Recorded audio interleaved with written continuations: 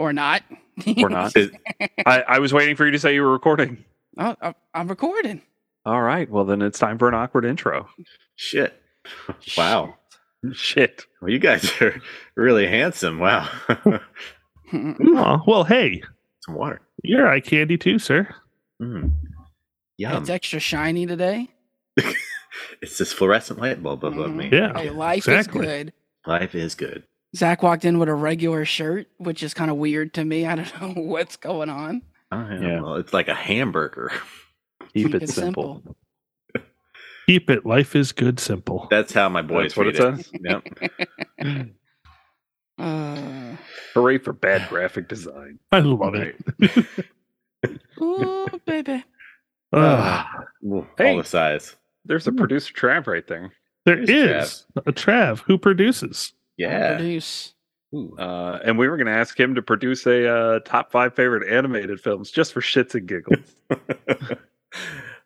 Oh, yeah. And this is my personal. Sure. Well, yeah. Well, it's of course. funny because I already have my Oh. top 5 on Letterboxd. It's just hidden, so nobody can see it. Oh. So Well, I got the list right You here. gotta unsheath it. I'm kind of curious what the other option was besides your personal. Like, were you going to give us somebody else's top 5 or? Well, no, because again, I was at. Did you mean best animated, or if you meant my okay. actual personal top 5 animated? Because they are obviously that. Heads up, none of these are best animated winners. Let's just put that out there. Yeah. Number 5. All right, That'd be number fun. 5, classic. One of the first animes I got into as a kid, motherfucking Ninja Scrolls. So Oh, if you've lovely. never Mm, seen good one. Ninja Scrolls, Nice. I remember watching my friend's brother's VHS of Ninja Scrolls so we could see the animated movies. yeah, Yes. right, nice. I see the animated Exactly. Same Like exact 12. story for me. and it's crazy because in my photography, I don't know if you guys had like photography at your high school, Mhm. but we didn't even do photography sometimes, dude. We were like making shirts and mugs and shit. And we made a mouse pad, and I made a Ninja Scroll mouse pad. Nice. Nice. Nice. Like my fucking Ninja Scroll. With the boobies to rest your wrist. Oh, that's perfect. Okay. See, we're getting too much, Zach. You know, Yeah. freshman in high school here, sir. Oh. That is Alright. 100% what I would have done as a freshman in high school. All right, y'all ready for number 4? Number Yeah. 4, All right, Evangelion 1.0, You Are Not Alone. Classic. Evangelion. Classic. Look, I call it what I want to call it. Mhm. Okay. Neon Genesis. Okay. Yeah. I call Eva it what I want to Jelly. call it. Have you watched the crap dubs that they have on Netflix? The new ones, no. Yeah, it's so bad. It completely. See, I heard the ruins it. opposite. I heard they were actually Mhm. really good. No, give it a Mm. shot and watch. I prefer watching dub.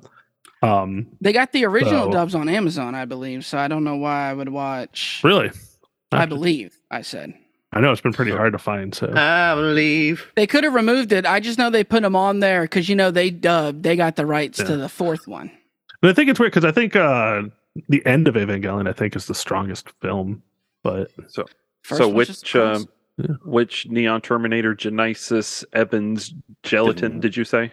One, You Are Not Yeah, Alone. 1.0. Is that, So is that first that's one. the reanimated? It's a rehash of Yeah. the last 2 or 3. I can't remember Nice. which one that is because there's a whole thing with that where Yeah. it's just a cluster shit show Yeah. on that whole. I know the original, like the way you had to watch it was you had to watch up to episode 22, watch End of Evangelion, then watch the And then last watch 3 it. episodes.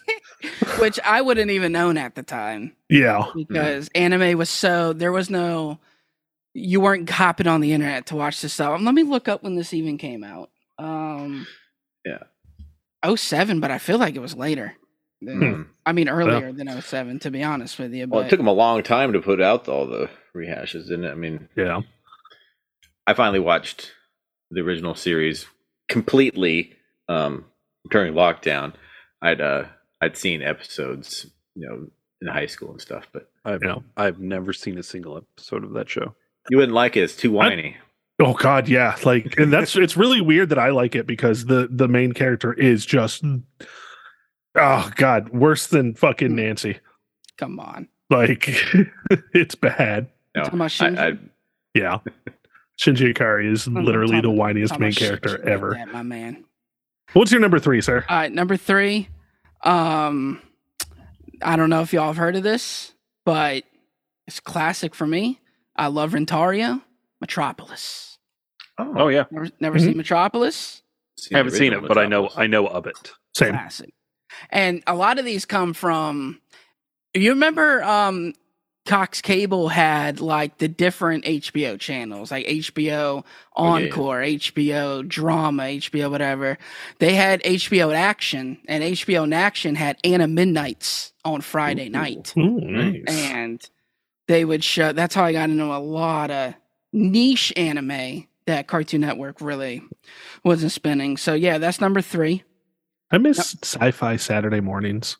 Oh yeah, for sure. But that came like way later. Yeah. Well, that was like back in the day, the anime that they would play Saturday mornings on I Sci-Fi. remember Sci-Fi put on this anime. I don't know if you've ever seen Monster, but he's like a doctor. Really good anime. Nice. I'd always been curious, but I never looked it up. But yes, Rentaro based that off of Fritz Lang's 1927 silent film, Metropolis, one of the greatest films of all time. Yeah. Yeah, I've heard of that. Is it a silent film? I didn't know that. Yeah. Mm-hmm. Okay. Wow. It's pretty crazy. So what? That was number 3. All right. Number 2, y'all might have heard of this. You might not have. I know Paul's heard of this, but Satoshi Kon's Paprika. Oh, Paprika's amazing. Oh, I've got a copy of that, but I actually haven't watched it yet. Dude, it's weird. I still don't get it. It don't make sense, but I don't care because it's just so cool. Yeah. As I've actually been rewatching a lot of the YouTube channel Every Frame a Painting, who unfortunately stopped making videos about 6 years ago. Never heard of it. Oh, Trav, if you want some really in-depth, interesting analysis on film editing, what is it? Every Frame a Painting. The guy only operated for a couple of years and probably only made a couple of dozen videos, but they're some of the.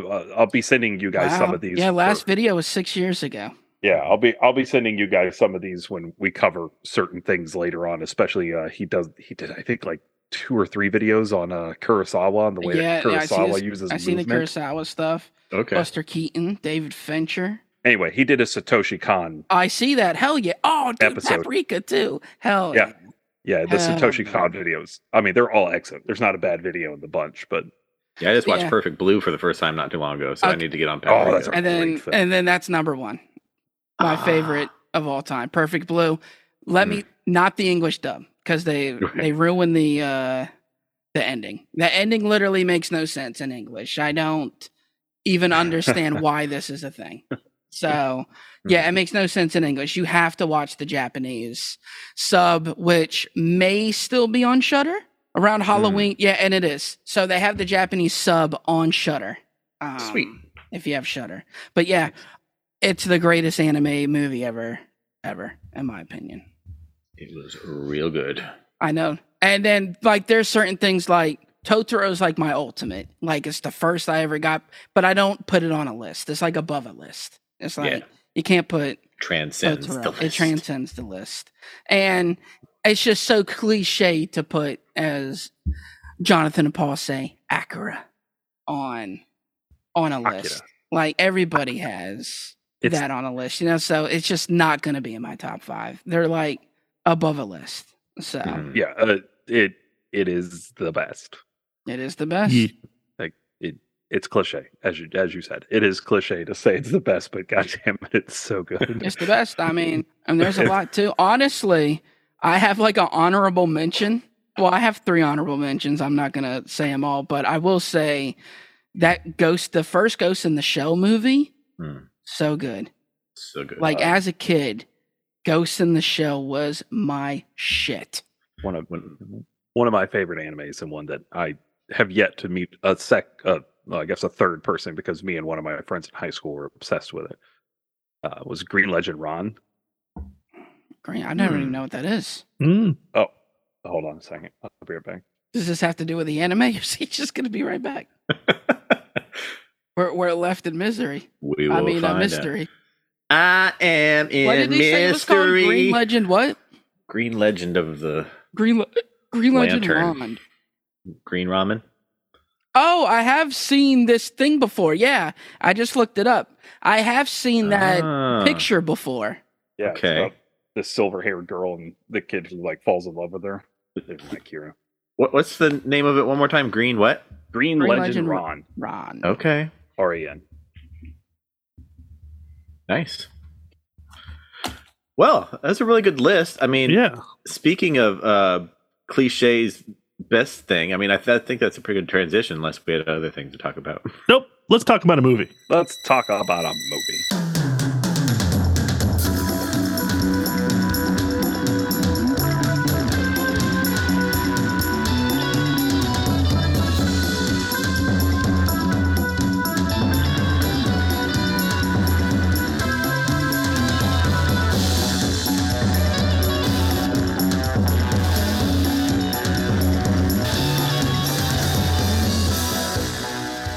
News on the march.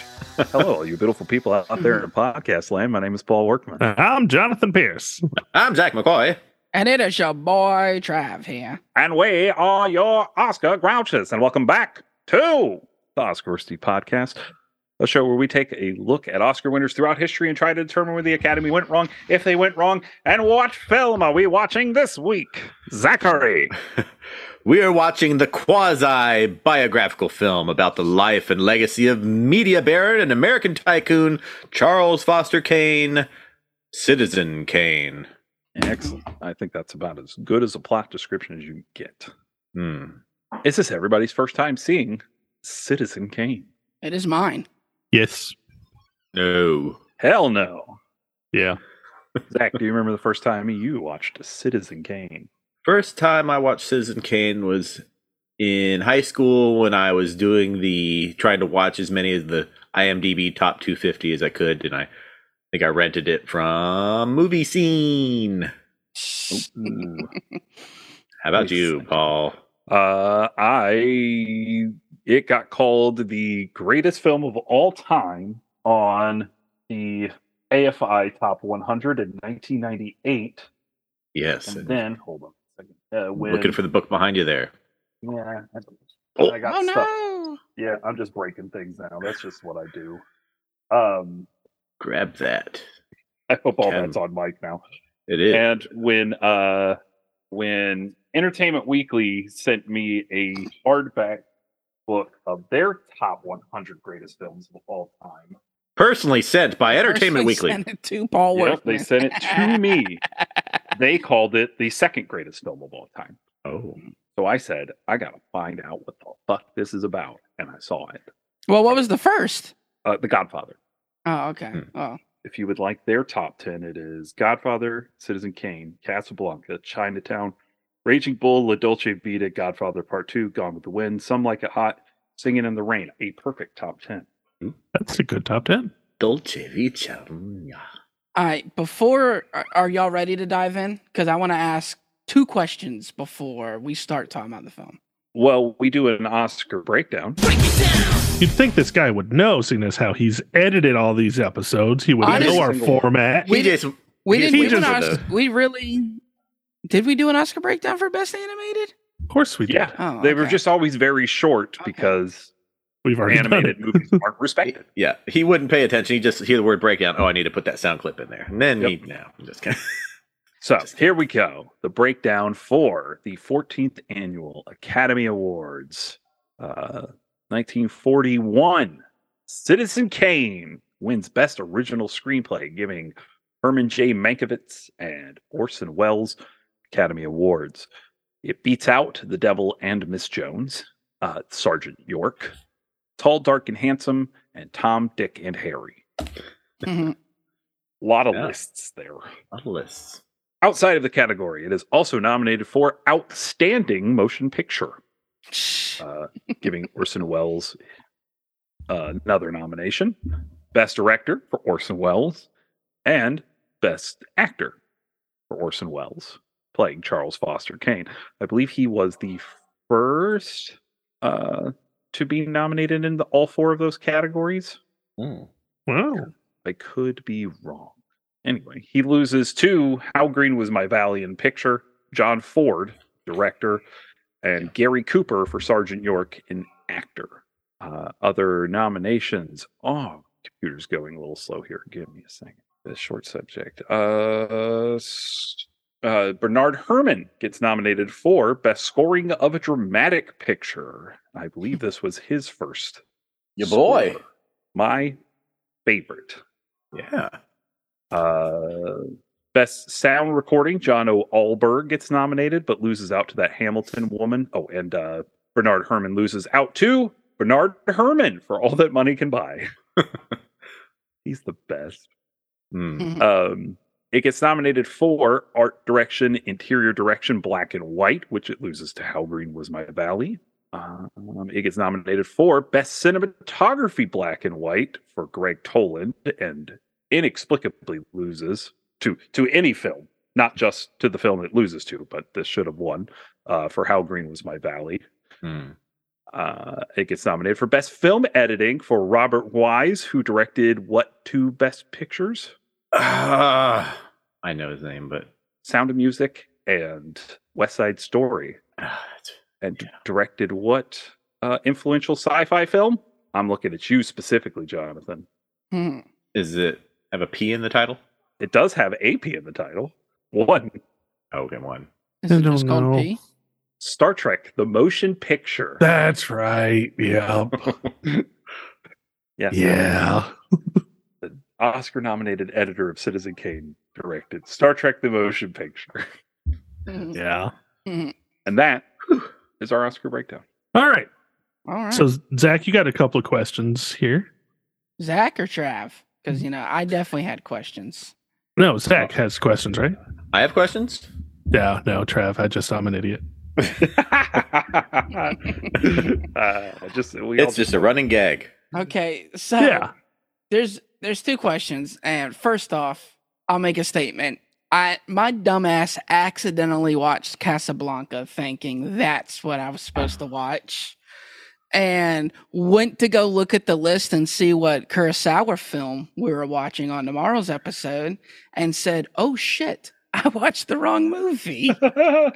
So I got the knockout Casablanca and Citizen Kane this week. But thanks. My number one question is, did people really talk like this? Or is this hope just a so. film thing? I hope people did talk like that fast. And I feel like there was a lot of there was a lot of interrupting people thing, which I feel like comes off as like a theater background kind of thing.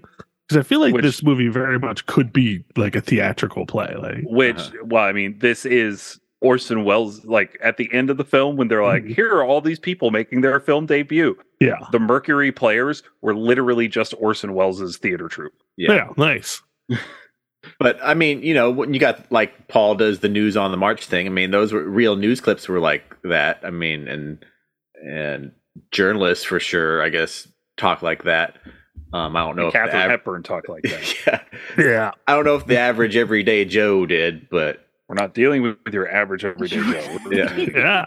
So Charles Foster King. Yeah, and when we're looking at the like newspaper business, I think it's true to a point. Right. Sure. Yeah, I just think for me when I watch a lot of old Hollywood films, there's just a big disconnect on that for me to really I love it. Buy into the film. You know what I mean? Like I can't. That's fair. You just need to get past that. It's like it's subtitles. hard to get past. I would love to get past. It's like past. subtitles. You just need to get past it. You need to get over yourself so that you can enjoy what the film is saying. Yeah. You see? No. Yes, all right. There's some hostility in the air. Sorry. All right. It's a dumb. It's always something stupid like this. I'm sorry. It's I can't read a movie. I can't listen to people talk that way. I can't buy the fact that people just start singing and dancing in the middle of the street. It's always something dumb. So, there we go. It's always something dumb that keeps people from enjoying a movie on its terms when it's your problem. It is your fucking problem. And I didn't claim it to not be my problem or anybody else's problem, sir. I'm just stating. I'm talking to Zach now. Yes. All right. Well, let's talk about this movie. Let's. I'm going to. I generally don't give reviews when on Letterboxd for these. Today, I felt like doing a review. So if you guys will bear with me while I read you my review. Citizen Kane is the Citizen Kane of film. Yes. This movie was fucking phenomenal. Yes. This movie is just. I can understand why I haven't watched it. And I'm pissed off that I haven't watched it before, and it makes me sad. I feel like AFI, when we watched as far as I got, when we did the top 100 of the first 100. I think a lot of the problem is we started at the bottom. We did. Man, if I'd have started at the top, I'd have been fucking all in, dude. Holy shit. This movie, all right, Trav, to speak to your point, how people talk fast, I didn't have to watch this movie with subtitles. I always have to watch movies with subtitles. I want people talking this fast and interrupting each other all the fucking time. Give me more. It's you see here, we're going to run them up in the mud. We're going to give them. It's not the fastness. I don't know why their voice has to sound like this here, you see. And people say they'll probably look at us like, how come these people all sound like they're fucking stoned all the time? Well, I just want to know, when as a society did we transition from talking like that, you see, to what I would say normal. You know what I mean? Sure. When did we make that transition? The 60s? Maybe. You know what? It may be drugs. Drugs may have done it. No, I think there's a lot of transition out in the 50s. I think a lot of it starts happening around the end of the 40s because of French New Wave. Sure. When cinema verite really started kicking in, and directors were like, "Oh, fuck, no, that's how our movies should be."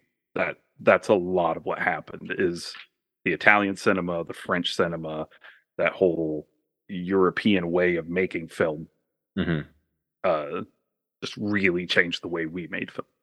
Now, I don't necessarily notice it that much when I'm watching the movie, other than I hear them as accents. I guess I don't necessarily.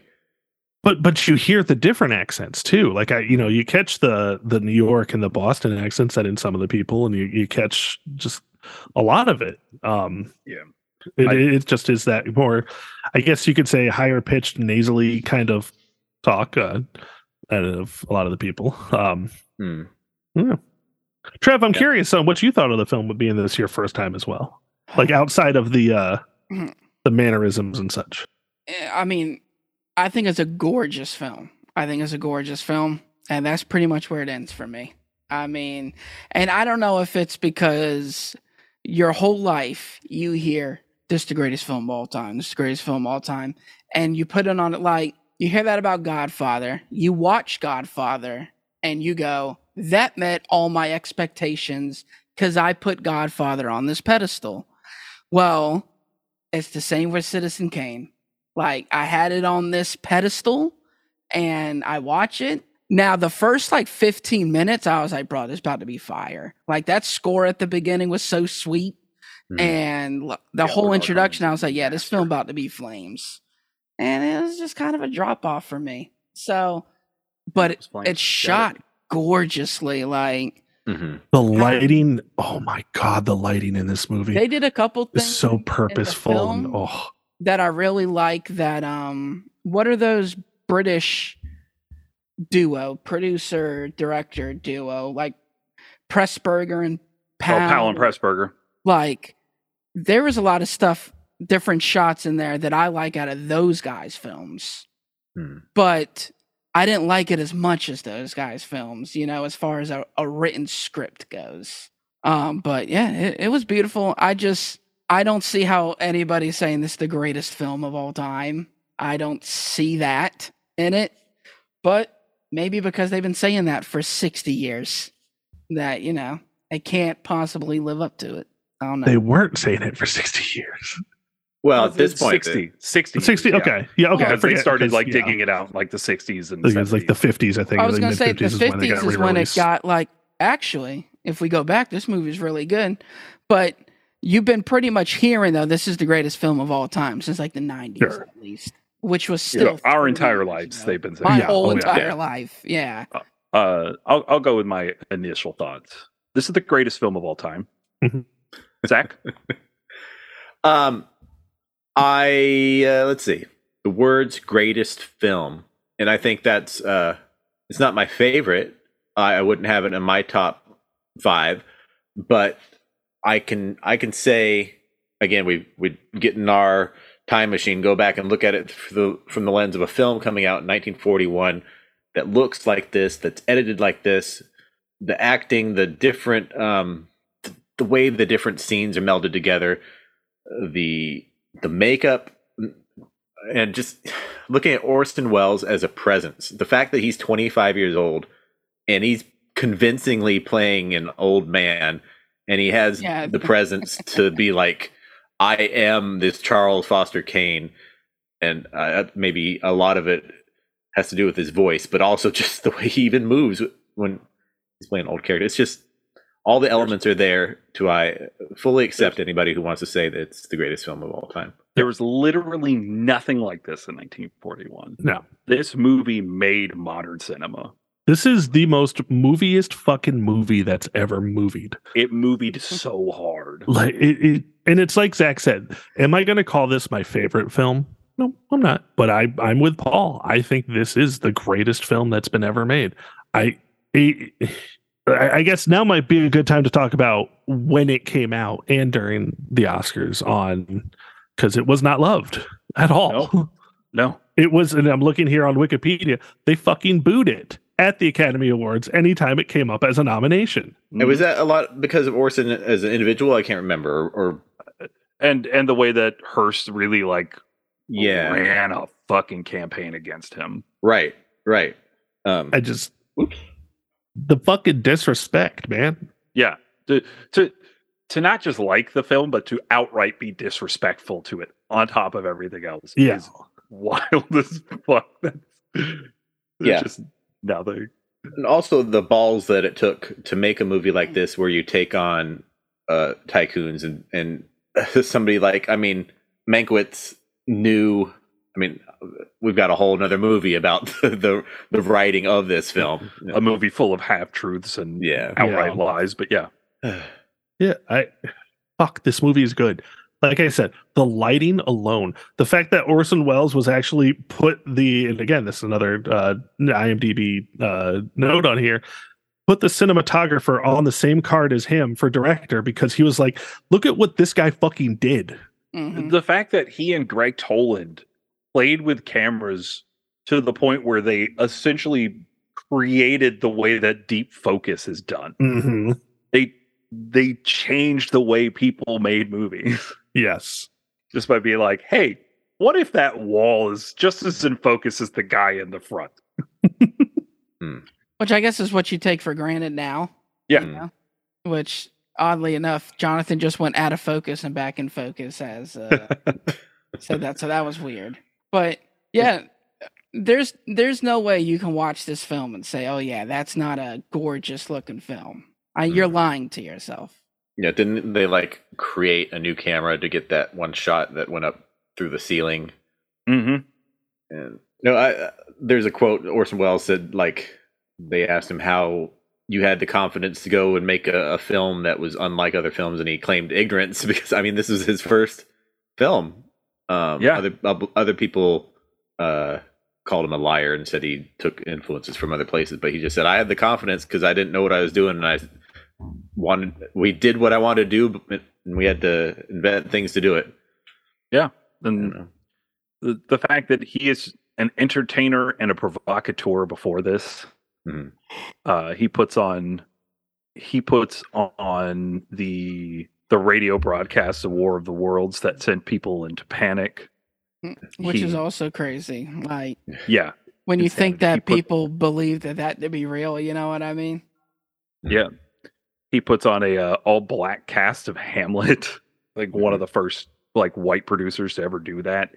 The fact that he was that bold going into making a movie, wild. With the unheard of confidence cast in my early 20s. With where he is the biggest name in the cast, and mostly because they were a radio broadcast troupe as well, so they have some name recognition, but the movie bombs essentially, so people can go, well, you had an unknown cast, so no wonder you didn't do well. Which is bullshit, because there's not a bad performance in this film. Not a single one. Joseph Cotton is incredible in this movie. Mm-hmm. I also just like, the scenes where they're in Xanadu and just talking to each other, and you got all that echo. That is the amplified echo to it. Just really drives home the whole loneliness and impersonal. It makes you not want to be wealthy. Like in that moment, it's like, oh, I don't want that. Yeah, and it's that feeling of what happiness can wealth really buy you. Mm-hmm. Like, having money is fine. Being wealthy just sounds like it's fucking lonely. Yeah. I mean, the guy's kind of a dick, though. So Yeah. He's just a broken human being. I mean, sure, that's no excuse. I mean, we don't use. I'm not saying that it is. Yeah, I'm just saying that the wealth isn't why he's lonely. He's lonely because he's a fucking asshole and treats everybody like shit. So, But I mean, the point of the film is to examine what makes people that way. right? Yeah, and being ripped away from your childhood and raised to be wealthy. I mean, essentially. Yeah, and I love that one line. He's like, "I if I didn't have money, I could have been a great man." Mm-hmm. Yeah. Could have been a great Just, Yep. It's funny. My first actual exposure to Citizen Kane was through Tiny Toon Adventures. I was talking to Leanne about this same thing. Go on. Yeah, just the Montana Max screaming. Everybody think he's screaming Acme, and they try to. It's a whole parody of trying to figure out what he means by saying it. Yeah. Right. And then of course the Simpsons Mr. Burns Bobo episode. Oh yeah. Yeah. Could you imagine though, like it's one of those things where, the whole it was his sled. What if this movie wasn't as big as it was? Keep it as great as it is, but never got the recognition. How much do you think us not knowing the ending would have made the movie better? Well, I didn't know the ending. Never in your life did you know what Rosebud was? No, never. Really? Yeah. So I'm curious on then how that felt to you, because I wish I would have not known. Nothing. Fair. Trav doesn't like the movie because people talk. It's not that I don't like the movie. It's just I don't think it's the greatest movie of all time. But honestly, like, I feel like Zach on the Brie Larson episode, I'm just not getting the metaphors here, for the sled. Like the sled was burning. It said rosebud on the sled. Like it's again, I think that, and that's where I think the ending of the movie is what made it so perfect, because that's when he said, like, that missing puzzle piece, that's something that was lost. Like that, I don't think it was so much a metaphor, but it was because he was sold as a child. Like, I mean, it is metaphorical. Sure, yes. Rosebud's not. Rosebud is the name of the sled, but Rosebud is the encapsulation of his lost innocence and his lost childhood. His mother fucking sold him. Yeah. And that was the last time he was happy, was sledding outside of his house right before he was sold. Yeah. Rosebud. It's Rosebud. Yeah. And now, why did he name it Rosebud, though? That was the name of the sled. Yeah, it was a type of sled. I get that. Why did he name that sled Rosebud? Or is Rosebud a legitimate sled company back in the 40s? I don't know if it was a legitimate sled company, but it was just the name of the company that was on the sled. Yeah. So, it'd just be like you saying Tonka. Yeah, but I didn't make up Tonka. That's what I'm asking. But he didn't either. Like, that was the thing. Like, that was just what was on there. Well, Trav's in real life. Why did? Why did he? Like when he wrote the script, he said, "I'm going to name the sled Rosebud." Why did he name it Rosebud? I didn't know if there was something deeper, like it had a connection to something in his real life. That's why he named the sled Rosebud. Just because it's so random to me to name the sled Rosebud, I didn't know if there was some actual real life connection to why he named the sled Rosebud. It could be a play on words of something in one of these people's lives that Kane is based on, I guess, but I don't know. In his 2015 Wells biography, Patrick McGillen reported that Mankiewicz himself stated that the word Rosebud was taken from the name of a famous racehorse Old Rosebud. Mankiewicz had a bet on that horse in the 1914 Kentucky Derby, which he won, and McGillen wrote that, quote, Old Rosebud symbolized his lost youth and the break with his family, end quote. Well, that guy's a There you liar go. anyways, right, though? Is that what you were saying earlier? I mean, he's a liar. The movie. I didn't say Mankiewicz was a liar. Oh, I said okay. That's what I thought that the you were movie saying. Mank was full of half-truths and lies because there was this theory that even Pauline Kael, the famous film critic, pushed about how Mankiewicz wrote all of Citizen Kane. Right. And Wells had no writing when in fact, like, there is mountains of evidence proving otherwise. Yeah. And for some reason, Fincher ran with the conspiracy theory instead of like, hey, look at this, all of this correspondence that fucking a written word of these two men working together and Mankiewicz being on set and him and Wells rewriting things on the fly. Like, there's way too much evidence for that movie to have been true, which is a big reason why I think that movie's just fine. Yeah. There's other reasons I don't think it's great, but it's definitely my least favorite Fincher film. All right. Well, gents, has anybody got any additional notes on Citizen Kane? Talk about the writing specifically. I mean, you just kind of did. I love how there's a lot of obviously it's mostly William Randolph Hearst that's based on like the Joseph Pulitzer and Harold Fowler McCormick or whoever, who is the founder of, what is it, International Harvester? Mm-hmm. Yeah, and his wife was an opera singer that he pushed her career, and Hearst had a mistress who was an actress. So like all these, taking these things from real life about these big, huge people. I mean, it'd be like making a scathing movie about Elon Musk and Bill Gates or something. I don't know. I mean, we'll go back to Fincher and equate a film of his to this film. It's the Social Network. Yeah. There you go. Except, the Social Network's a little more direct. Yeah. Real names. Yeah, there's also something that I read about the flashback scenes, and a lot of the stories being told through interviews with old friends, a lot of times forgetful, and that serves as an unreliable narrator, which adds to kind of uncertainty and mystery behind some of the stuff that's going on. I thought that was pretty neat. Yeah, absolutely. Indeed. But I just love the dialogue, and I think it's well written. I think it's clever. I love a dialogue movie. This movie is a dialogue movie. It's like I said, this could have been a theater performance, and aside from the fact that whoever played Kane had to like get in and out of old makeup over and over again. But yeah, they tried to torpedo this movie because of the way that it jumps from time period to time period, and nobody wants to watch a movie like that. And I don't linear narration. Yeah, exactly. I don't know if one of the first to do it, right? It was pretty much the first. Like to not just be like, hey, here's like the Great McGinty last week. We start with, hey, here's the character later on in life, and now he's going to tell the story, and we're going to jump back and forth to him as the narrator. Right. We don't have that. This is there's so much like jumping through time and going back to things and seeing shots again. Like this wasn't done at this time at all. Flashbacks weren't a thing, is what you're saying. No, a flashback might have been a thing, right. But the way these flashbacks are structured, where told through multiple narrators. Yeah, and those narrators telling their entire story like through different time periods. Mm-hmm. Their interactions with Homeboy. Yeah. Yeah. All right. Well, let's go ahead and jump into our worsty judgments. And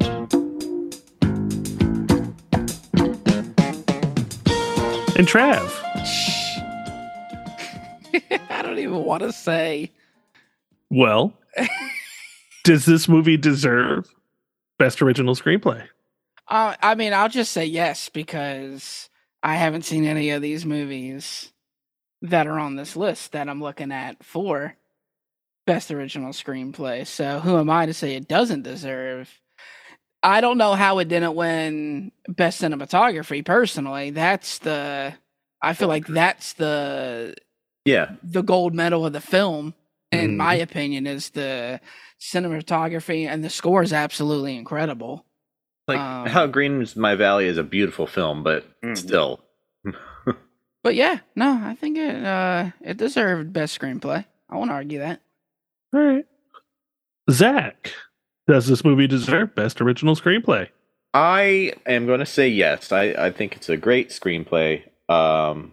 I saw Sergeant York a long time ago, but I wanted to rewatch it this week, but I didn't get a chance to, so I don't remember as well as I would have liked. But I remember it being very, very good. And unfortunately, I didn't watch any of the others, but yeah, this screenplay, excellent. Deserved. What about you, Jonathan? Obviously I have not seen any of the other ones. Weird side note here. I find it very funny that two of the movies in here are TDH, Tall, Dark, Handsome, Tom, Dick, and Harry. I don't know why. I just get a kick out of that. But yes, this movie does deserve outstanding motion picture. And yes. Yeah, best original screenplay, obviously. So yeah, Paul. One note on the cinematography: Greg Toland did win 2 years before this for Wuthering Heights, which is also beautifully shot. I'm not saying that excuses him losing this one, but there is that thought sometimes. Hey, they already got one. Let's give it to someone else. So. And I know the Academy does that, and I just hate that. Not saying I want to see somebody win 14 fucking Oscars, in a row, but I don't think we should take away from somebody because, they got first place before. We can't give them first place again. There's a middle ground between this and Disney. Right. I do think if you got a couple, it's fine to skip you at least once. But Toland only had one. He wins another one for a documentary short later on called December 7th. So there's that. All right. As for this ranking, I did not get to watch either of the TDH films, neither Tall, Dark, and Handsome or Tom, Dick, and Harry. I did, however, rewatch Sergeant York and saw The Devil and Miss Jones for the first time. So ranking those, Sergeant York is going on the bottom. It is fine. Gary Cooper is a beautiful human being. I like looking at him almost as much as I like looking at Orson Welles in this movie. My God, that man is a fucking snack in this movie. Fucking right. I will say the transition from him as a young, stout man to being old is absolutely. You wouldn't even think it's the same dude. Just crazy how great that makeup is for 1940, whatever. Right. Yeah.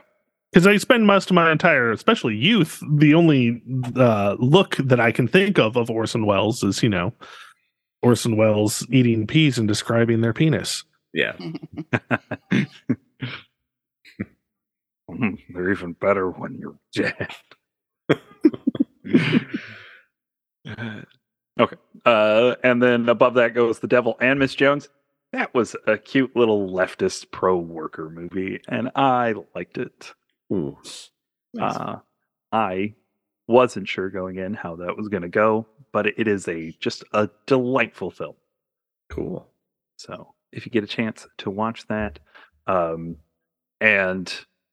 Jean Arthur from You Can't Take It With You, the main actress in that. My God, she's a treasure. I don't know why she's not talked about a lot more. She also didn't get nominated for that, which I think is bullshit. Anyway, okay. So, Citizen Kane. This is going to be my first hurdle. It is an impeccable script. There is nothing wrong with it. Orson Welles and Mankiewicz threw this thing together. And I don't know how much of these camera movements are put in the script. I would love to read the shooting script on this, because if Wells planned these shots out the way they are put on film, my God. That my God. Back out. Yeah, this film rules. Sometimes I have trouble saying intelligent things about it because I'm not smart enough to talk about this movie. Nice. All right. Well, Trav, I guess we'll get down to the good question here is this the worst original screenplay? Oh, absolutely. Absolutely. It's 1 for 1. It's down at the bottom. I mean, where else is it going to go? Jonathan. This freaking guy. Don't let him talk to you like that, Jonathan. God damn it. I knew you were going to do that. All right. Zach, is this the worst original screenplay? We had a really good one last week with Great McGinty, but this one was even better, so I'm popping it on top, and I think it's also going to be a hurdle for me. We'll see. Hey, but keep it right going. now, Life is good, baby. life is good, unless you're Charles Foster Kane. Jonathan. So like you guys said, yes, obviously. We're just across the board here. The hurdle is, I think, the reason why I have to do the list like I've been doing, where is this a movie that I'm going to watch over and over again? Because objectively, this movie probably could not get surpassed if I don't have to make it a personal thing. I think the way this movie was written, the words on paper probably cannot be beat. So I think you this is going to be a hurdle. You have to be at least interesting enough for me to put you past this, to get near it. So I don't know if this movie is going to stay as number one, because I think it's going to be hard to beat it. And I like I said, I think I have to really look at how this list is going to be made with this movie coming in so goddamn early. Paul. See, this is how dumb talking about this movie makes me. I've already answered this question because I forgot that there was a second question. I'm a big dummy. God damn it, I love this movie so much. It's the best. It's such a good movie. This is not the worst. It's the best, and I don't even see anything in the immediate future that I think can go over it. So that's going to be an interesting discovery. Yes. Jonathan. You're on mute.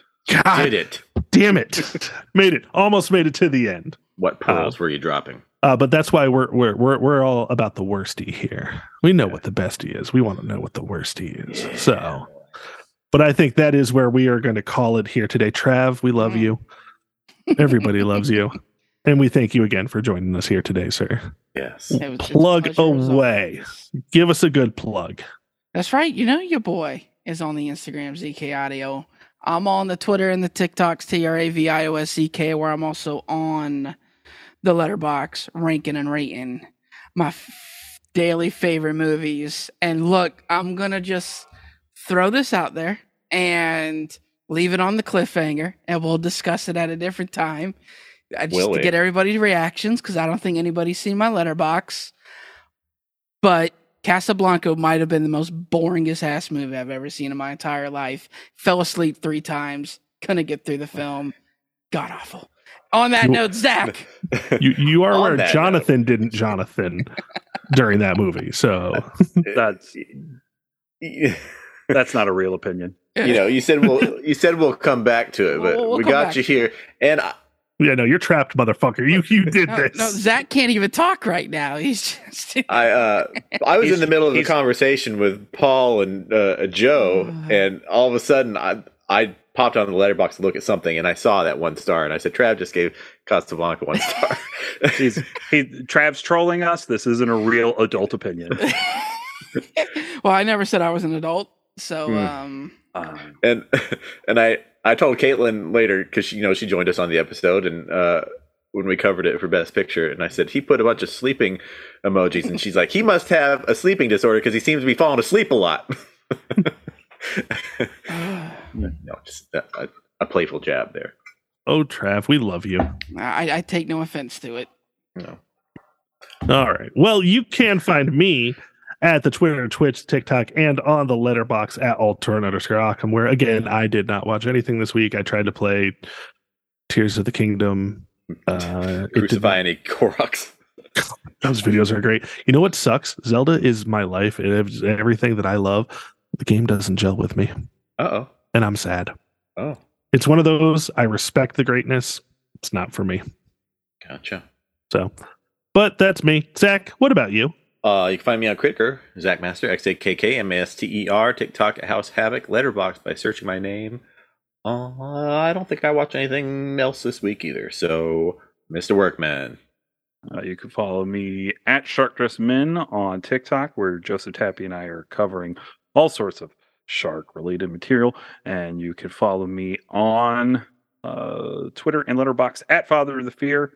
Letterboxd, where I'm keeping a ranking tally of all the films I watched. And the only new film I went and saw this past week was Fool's Paradise, the new film written, directed by, and starring Charlie Day. Charlie, I love you. Charlie, I love you so much. This movie was awful. Oh, this must have been the movie that Trav was actually watching. Well, hold on. He was watching Casablanca. Does that really shock anybody? I like Charlie Day. Yeah. But he's not good in film. I think he's great. I think he's great in film. Okay. You know, I think he was the best part of the Mario movie. He's the only good part of the Mario movie. Honestly, yeah. The film that Trav must have been watching when he said he was watching Casablanca. Yeah. Well, you know. Feel free to cut this out, though. Did you watch Air this week? I think I covered that last week. Did you? Yeah, okay. he talked about that on the pod Cut last that week. out. No, I'm not going to cut it out. I'm going to keep it in here and make you look like a goddamn fool, Jonathan. You know what? That's okay because you are a gorgeous human being and I love you. I think the thing is I talked about it on the other show. Yeah. Oh yeah, I don't listen to our shit. Come on. Yeah, I know you don't. Bro, I'm literally looking at Charlie Day's movies and he's got so many bad movies. He's got bad movies, but he's good in all of them. No, was this his first time directing? Yeah. Yeah. Oh. And I think being the writer, sole credited writer on a film that he had was apparently sending the script to Guillermo del Toro for notes on. First off, look at this picture. Tell me this isn't already an Always Sunny in Philadelphia skit.